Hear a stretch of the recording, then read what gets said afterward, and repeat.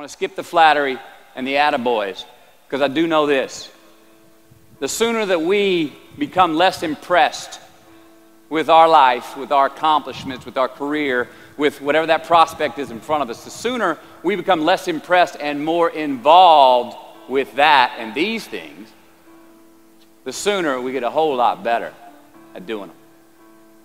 So, I'm going to talk to you about some things that I've learned in my journey. Most from experience, some of them I heard in passing, many of them I'm still practicing, but all of them I do believe are true. Now, they may be truths to me, but don't think that that makes them mine, because you cannot own a truth. So please think of these as signposts, approaches, paradigms that give some science to satisfaction.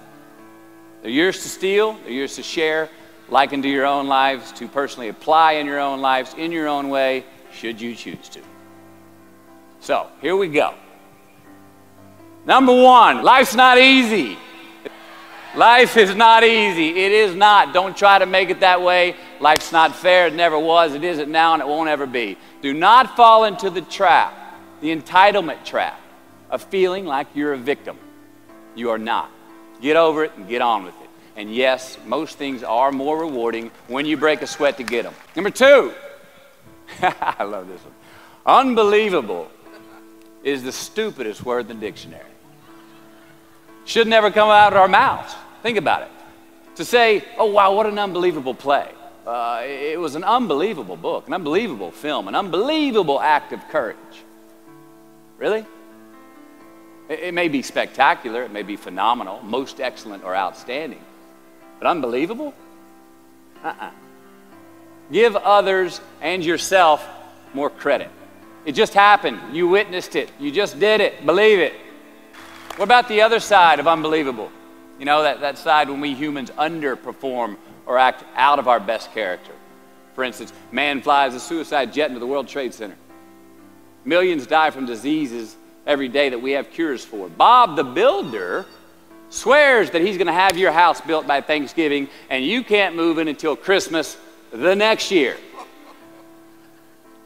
Our best friends lie to us, and we lie to ourselves all the time. Unbelievable? I don't think so. Again, it just happens, and it happens every day. Nothing that we Homo sapien earthlings do is unbelievable. And if there's one thing you can depend on people being, it's people. So we shouldn't be surprised. We, us, are the trickiest mammals walking the planet. I'm not worried about the monkeys. I'm worried about you and me. So acknowledge the acts of greatness as real, and do not be naive about mankind's capacity for evil, nor be in denial of our own shortcomings.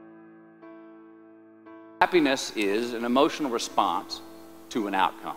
If I win, I will be happy. If I don't, I won't. It's an if-then, cause and effect, quid pro quo standard that we cannot sustain because we immediately raise it every time we attain it.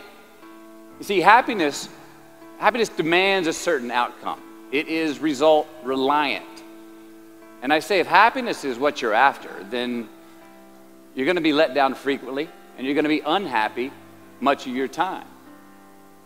Joy, though, joy is a different thing. It's something else. Joy is not a choice.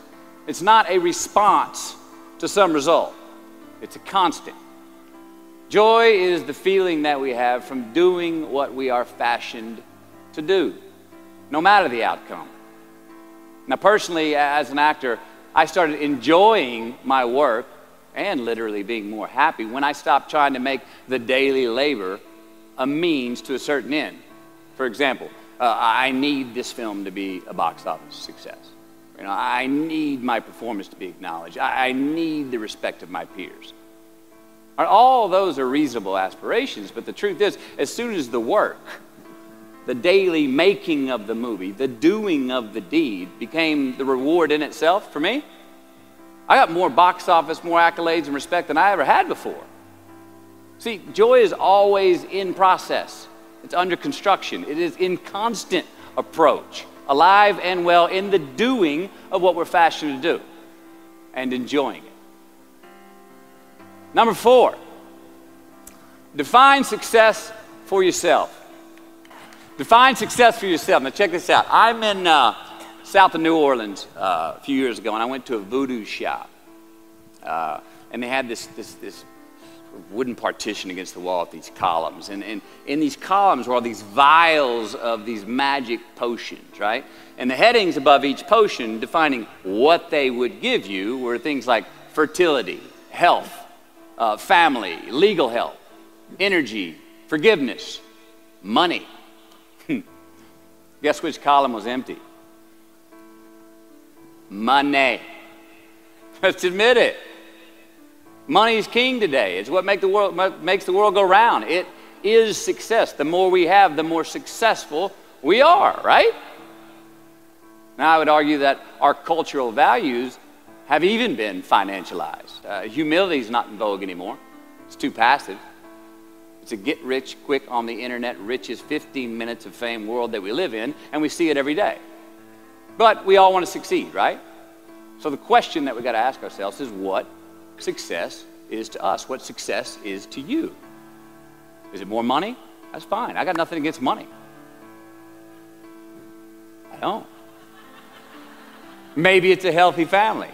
Maybe it's a happy marriage. Maybe it's to help others, to be famous, to be spiritually sound, to leave the world a little bit better place than you found it. Continue to ask yourself that question. Now, your answer may change over time, and that's fine. But do yourself this favor.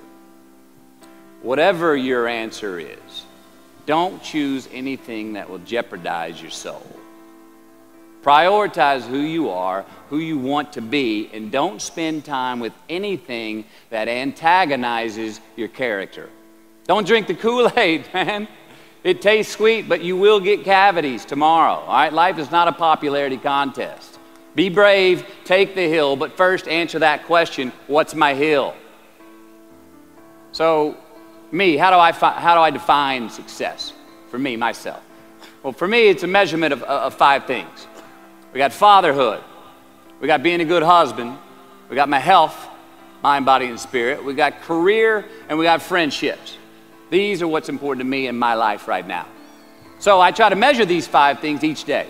I check in with them. I like to see whether or not I'm in the debit section or the credit section with each one. Am I in the red or am I in the black? You follow? For instance, sometimes say my career's rolling. All right, it's way up here in the black, but I see how my relationship with my wife maybe could use a little bit more of my attention. I got to pick up the slack on being a better husband. Get that one out of the red. Or say my spiritual health could use some maintenance. It's down here, but hey, man, my friendships and my social life, they're in high gear, right? I got to recalibrate. Checks and balances. I got to go to church. Remember to say thank you more often, something. But I got to take the tally because I want to keep all 5 in healthy shape. And I know that if I don't take care of them, if I don't keep up maintenance on them, one of them is going to get weak, man. It's going to dip too deep into the debit section. It's going to go bankrupt. It's going to get sick, die even. So first, we have to define success for ourselves. And then we have to put in the work to maintain it. Take that daily tally. Tend our garden. Keep the things that are important to us in good shape. I mean, let's admit it. We've all got 2 wolves in us. A good one and a bad one. And they both want to eat. The best I can tell, we just got to feed that good one a little more than the other one. Here we go. Number 5. Process of elimination is the first step to our identity. AKA, where you are not is as important as where you are. All right, 1992, I got my first job as an actor. 3 lines, 3 days work in a film called Dazed and Confused. All right. All right, all right, all right. There we go. So this director of that film, Richard Linklater, he kept inviting me back to set each night, putting me in more scenes, which led to more lines, all of which I happily said yes to. I mean, I'm having a blast. People are telling me I'm good at what I'm doing, and they're writing me a check for $325 a day. I mean, hell yeah, give me more scenes. I love what I'm doing. Well, by the end of the shoot, by the end of the film, those 3 lines had turned into over 3 weeks' work, And it was mine. It was Wooderson's 1970 Chevelle that we went to go get Aerosmith tickets in, man. Yeah, it was badass. Well, a few years ago, I'm watching this film again, and I noticed two scenes that I really shouldn't have been in. In one of these scenes, my character Wooderson, I exit screen left to head somewhere, and then I re-enter the screen and to double check if any of the other characters wanted to go with me. Now, in rewatching the film, and you'll agree if you know Wooderson, Wooderson's not a guy who would ever say, later, and then come back to see if you were sure you didn't want to go. Now, when Wooderson leaves, Wooderson is gone. He does not stutter, step, flinch, rewind, ask twice, or solicit. You know what I'm talking about. Wooderson has better things to do, like liking those high school girls, man, because I get older and they stay the same age. My point is, I should not have been in that scene. Shouldn't have come back. Should have exited screen left and never come back. But back then, making my first film, getting invited back to the set, cashing that check and having a ball, I wanted more screen time. I wanted to be in the scene longer and more and come back into the scene, right? But I shouldn't have been there. Wooderson shouldn't have been there. It is just as important where we are not as it is where we are. Look, the first step that leads to our identity in life is usually not, I know who I am, I know who I am. That's not the first step. The first step's usually, I know who I am not. Process of elimination. Defining ourselves by what we are not is the first step that leads us to really knowing who we are. You know that group of friends that you hang out with that they really might not bring out the best in you? You know, they gossip too much, or they're kind of shady. They really aren't going to be there for you in a pinch. Or how about that bar that we keep going to that we always seem to have the worst hangover from? Or that computer screen, right? That computer screen that keeps giving us an excuse not to get out of the house and engage with the world and get some real human interaction. Or how about that food that we keep eating, the stuff that tastes so good going down, it makes us feel like crap the next week, when we feel lethargic and we keep putting on weight? Well, those people, those places, those things, stop giving them your time and energy. Just don't go there. I mean, put them down. And when you do this, when you do put them down, when you quit going there, and you quit giving them your time, you inadvertently find yourself spending more time and in more places that are healthy for you, that bring you more joy. Why? Because you just eliminated the who's, the where's, the what's, and the when's that were keeping you from your identity. Like, trust me, too many options, I promise you this, too many options will make a tyrant of us all. All right, so get rid of the excess, the wasted time. Decrease your options. And if you do this, you will have accidentally, almost innocently, put in front of you what is important to you by process of elimination. Knowing who we are is hard. It's hard. So give yourself a break. Eliminate who you are not first, and you're going to find yourself where you need to be. Number 6, don't leave crumbs. And the beauty of delayed gratification. So what are crumbs? Well, the crumbs I'm talking about are the choices that we make that make us have to look over our shoulder in the future. You didn't pay that guy back the money that you owed him, and tonight you just saw him 3 rows behind you. Shit. You slept around on your spouse, and you just found out that tomorrow she and the lady you're having an affair with are going to be at the same PTA meeting. Shit again. You drank too much last night. You're too hungover to drive your son to his 8 a.m. Saturday morning baseball practice. These are the crumbs. They come in the form of regret, guilt, and remorse.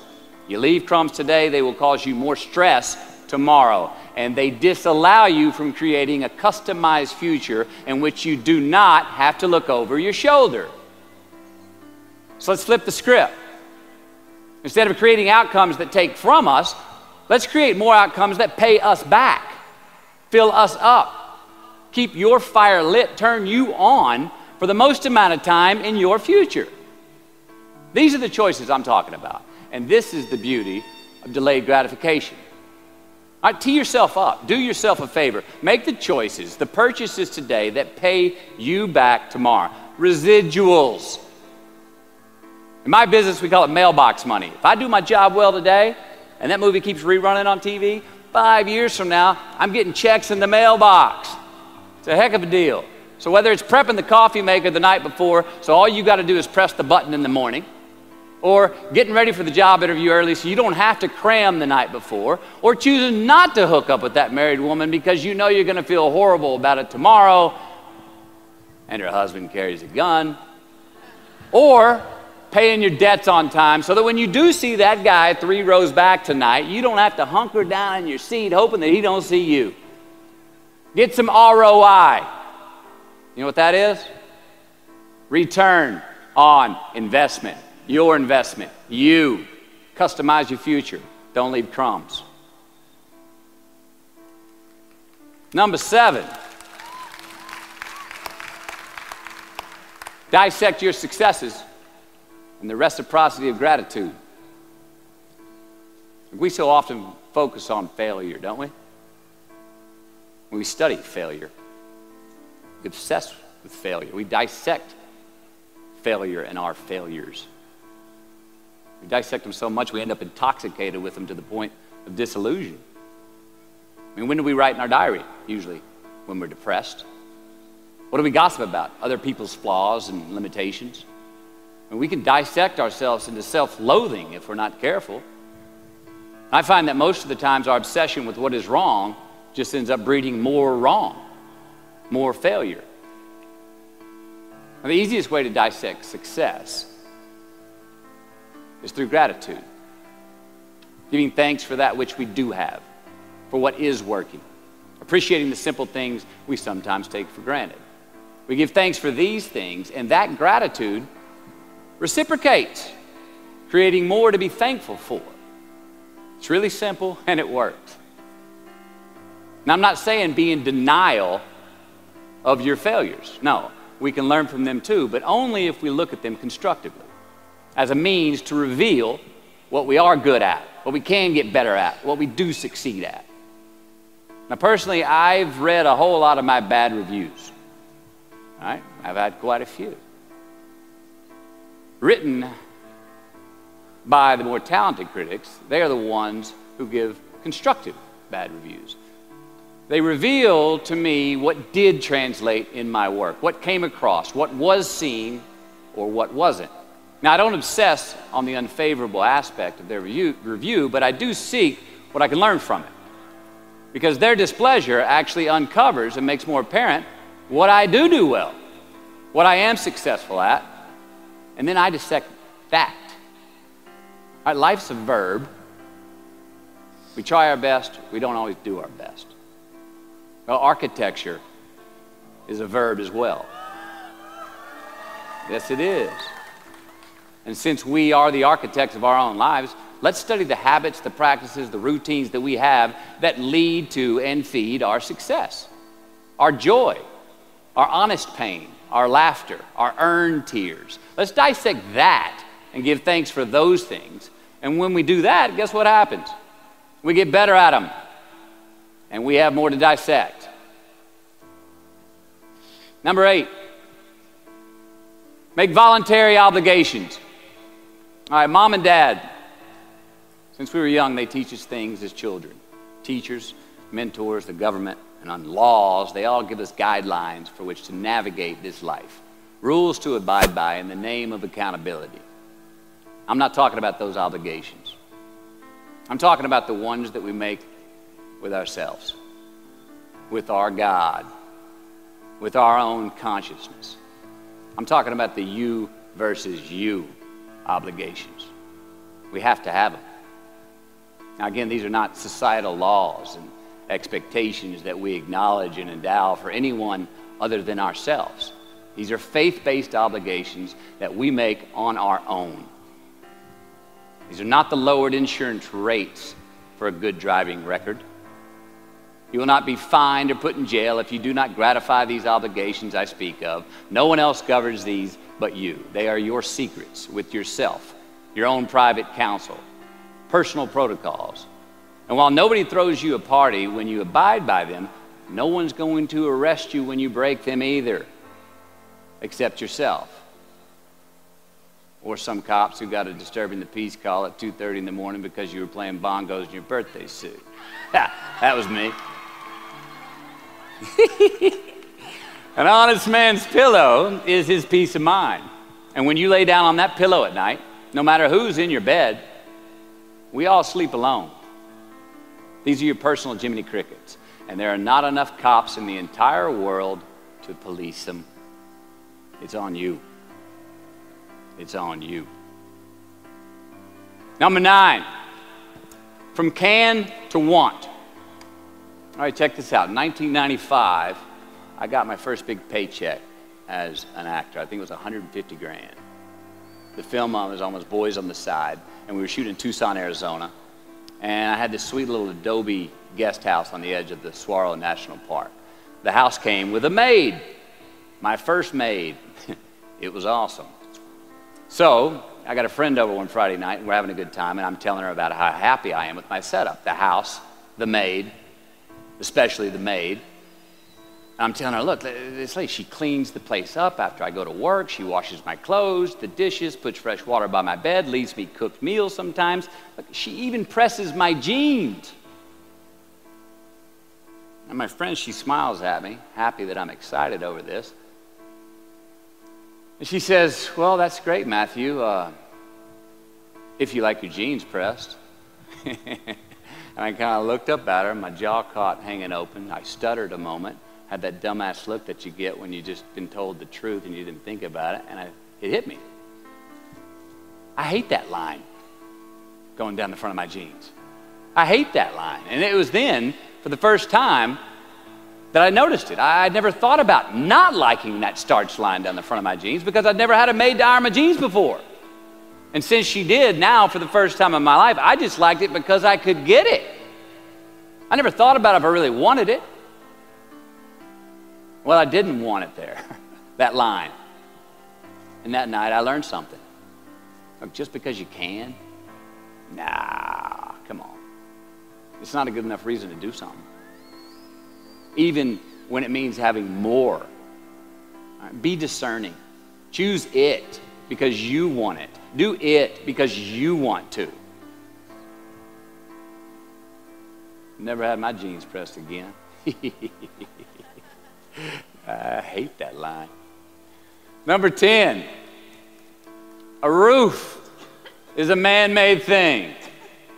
This may cut a little close to the bone since the geography, but I think we all were there and we'll all remember where we were.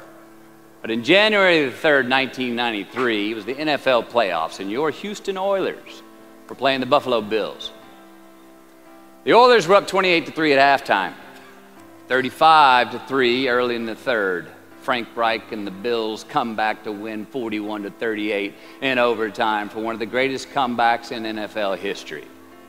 Yeah, the Bills won, but they didn't really beat the Oilers. The Oilers lost that game. They beat themselves. Y'all remember that, huh? Why? Why'd they beat themselves? Or how? Was it because at halftime they put a ceiling, a roof, a limit on their belief in themselves, aka the prevent defense? Or maybe they started thinking about the next opponent in the playoffs at halftime. I mean, they were up. And they came out and played on their heels, lost the mental edge the entire second half, and voila, they lost. In a mere 2 quarters, defensive coordinator Jim Eddy went from being called the defensive coordinator of the year and the man first in line to be a head coach next year to a man without a job in the NFL. You ever choked? Nobody has ever choked? I have. You know what I'm talking about, fumbling at the goal line, stuck your foot in your mouth once you got to the microphone, had a brain freeze on the exam that you were totally prepared for. Forgot the punchline to a joke in front of 4,000 graduating students at the University of Houston commencement. Or maybe you've had that feeling of, oh my God, life just cannot get any better than this moment. And ask yourself, do I deserve this? Now what happens when we get that feeling? We tense up. We have this sort of outer body experience where we are literally seeing ourselves in the third person. And we realize that the moment just got bigger than us. You ever felt that way? I have. And it's because we have created a fictitious ceiling, a roof, to our expectations of ourselves. A limit where we think it's all too good to be true. But it's not. And it's not our right to say or believe it is. We shouldn't create these restrictions on ourselves. A blue ribbon, a statue, a score, a great idea, the love of our life, a euphoric bliss. Who are we to think that we don't deserve or haven't earned these gifts when we get them? It's not our right. But if we stay in process, all right, within ourselves, in the joy of the doing, we will never choke at the finish line. Why? Because we aren't thinking of the finish line. Because we're not looking at the clock. We're not watching ourselves on the Jumbotron performing the very act that we're in the middle of.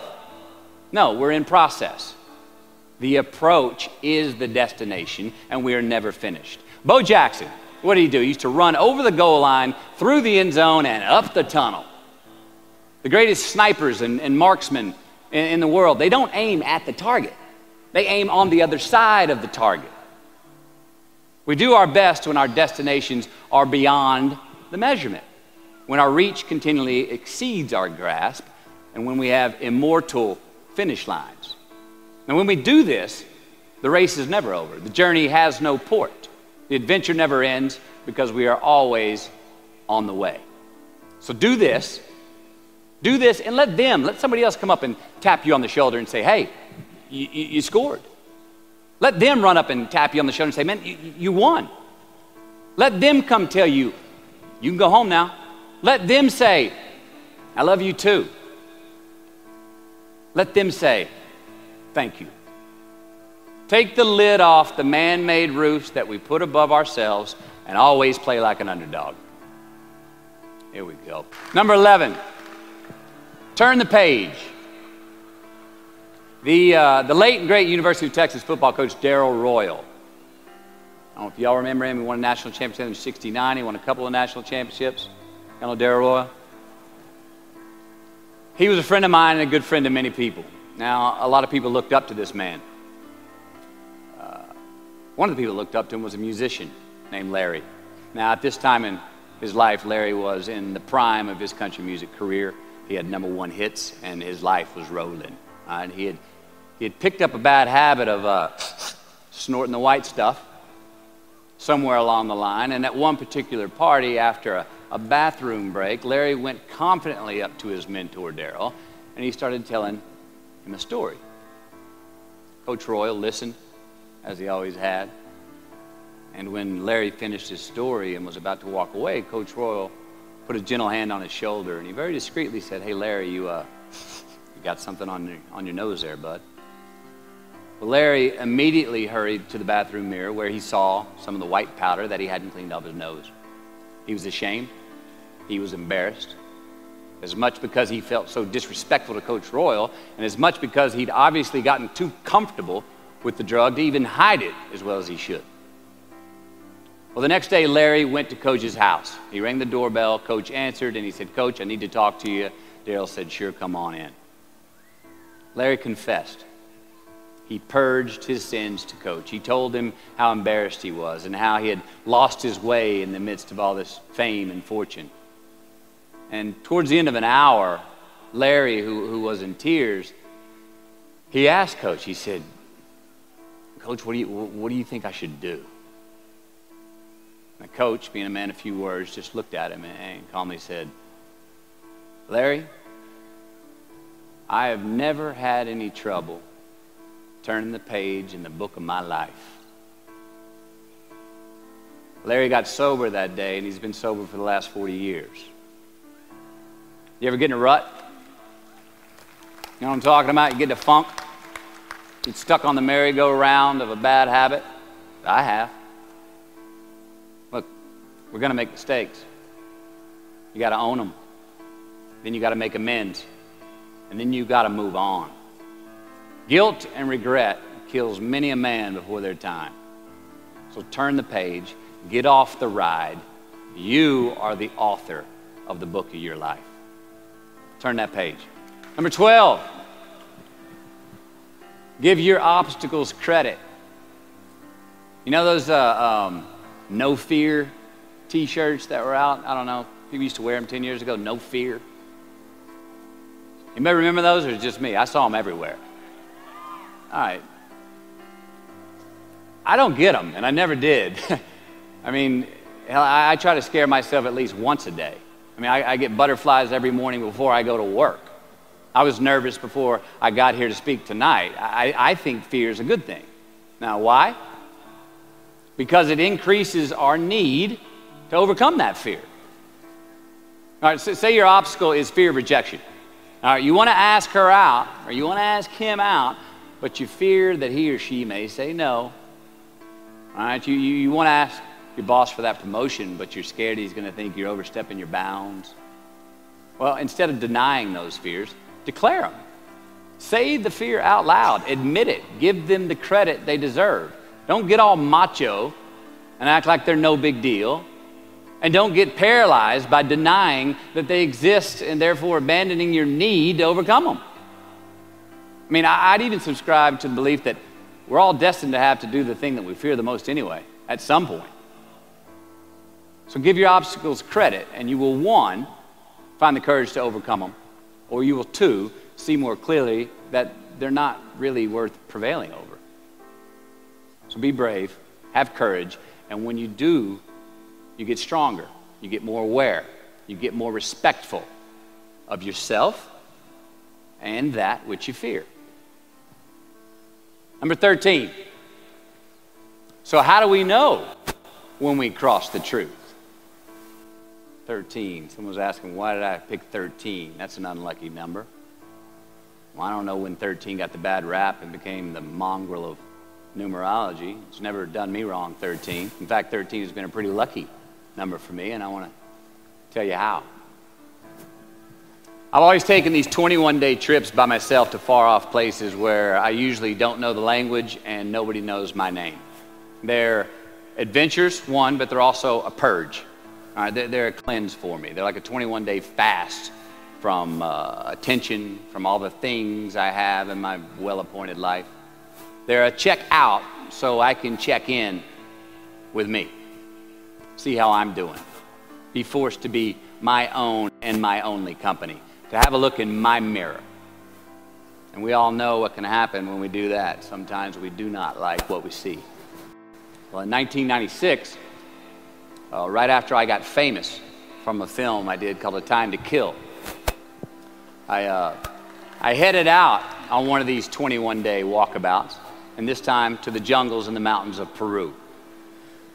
The sudden fame that I just gotten was somewhat unbalancing. My face was everywhere. Everyone wanted a piece of me. People I'd never met were swearing that they loved me. Everywhere I went, there I was on a billboard, a magazine cover. It was just weird overall.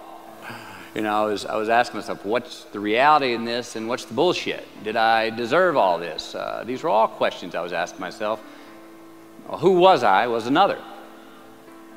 Now, there's always an initiation period with these trips, an amount of time that it takes for the place to initiate the traveler, the time it takes to disconnect from the world we just left and become completely present in the one we are traveling in. Now, for me, that initiation period usually lasts about 13 days. 13 hellish days until I am out of my own way. Well, it was the night of the 12th day of my 21-day trip. I'm settling into camp. I'd already hiked 80 miles to this point, and I had a 3-day trek ahead of me to Machu Picchu. And I was full-on sick of myself, wrestling with the loss of my anonymity. I was guilt-ridden for sins of my past. I had a lot of regret. I was lonely, disgusted with my company, mine. Grappling with these demons on this night, I couldn't sleep. All of these badges and banners and expectations and anxieties that I was carrying with me, I needed to free myself from them. So I stripped down to nothing. I took every moniker that gave me pride and confidence, all the window dressings, the packaging around the product. I discarded them all. I got rid of my lucky and faithful American cap.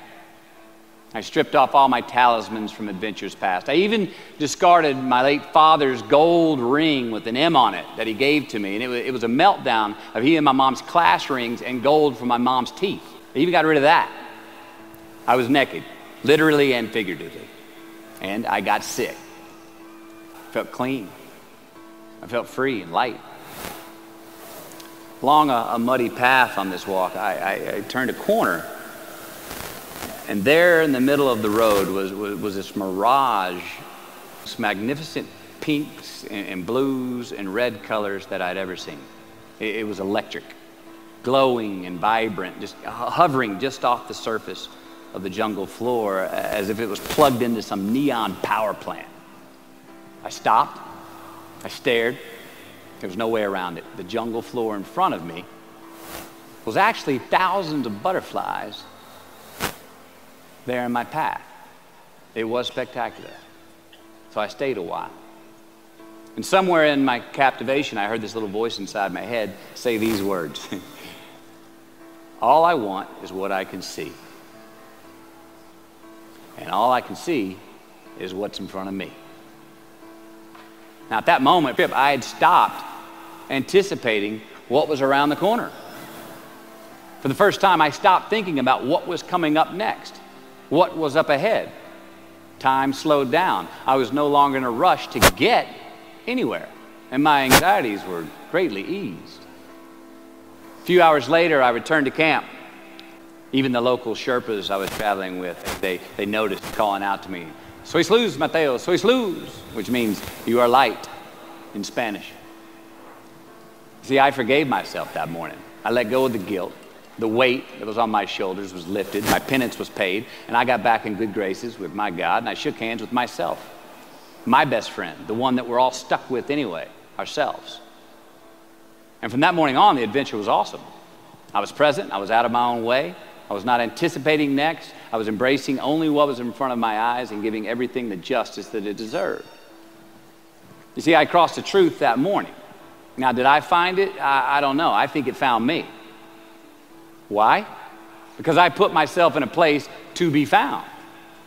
I put myself in a place to receive the truth. So how do we know when we cross the truth? Well, I think the truth's all around us all the time. I mean, I think the answer, it's always right there or right there. I think it's all around us. We just don't always see it. We don't always grasp it, hear it, access it. Usually because we're not in the right place to do so. So what do? First, I believe we've got to put ourselves in the place to receive the truth. Let's admit it. We live in an extremely noisy world with all kinds of frequencies coming at us. We got commitments, we got deadlines, fix this, do that, plans, expectations, and they all make it hard to get clarity and peace of mind. So we have to consciously put ourselves in places to receive that clarity. Now that may be prayer, that may be meditation, that may be a walkabout, that may be being in the right company, a road trip, whatever it is for you. Schedule that time. Schedule it. So, if we do that, if we hear it, if we put ourselves in a place to hear it, and we do, and it's become clear, a truth, natural and infinite, then the second part comes, which is to personalize it. Ask yourself how it works for you, how it applies to you personally, why you need it in your life specifically. And if you do that, then comes the third part. Have the patience to internalize it and get it from our intellectual head, thinking about it, and into our bones and our soul and our instinct. Now, we cannot rush this part. It does take time. So if we get that far, we've received it, we've personalized it, and we've internalized it. If we make it that far, we've got to have the courage to act on it, to actually take it into our daily lives and practice it, to make it an active part of who we are and live it. Do that. All right, if we can do that, then we have what I believe is heaven right here on earth. I mean, that's the ticket, isn't it? Think about it. I know that's where I want to live while we're here. And they're going to run across the Jumbotron. Let's make it a place where we break a sweat, where we believe, where we enjoy the process of succeeding in the places and ways that we are fashioned to, where we don't have to look over our shoulder because we're too busy doing what we're good at, voluntarily keeping our own counsel because we want to, traveling towards immortal finish lines. We write our own book, overcoming our fears. We make friends with ourselves. And that is the place that I'm talking about.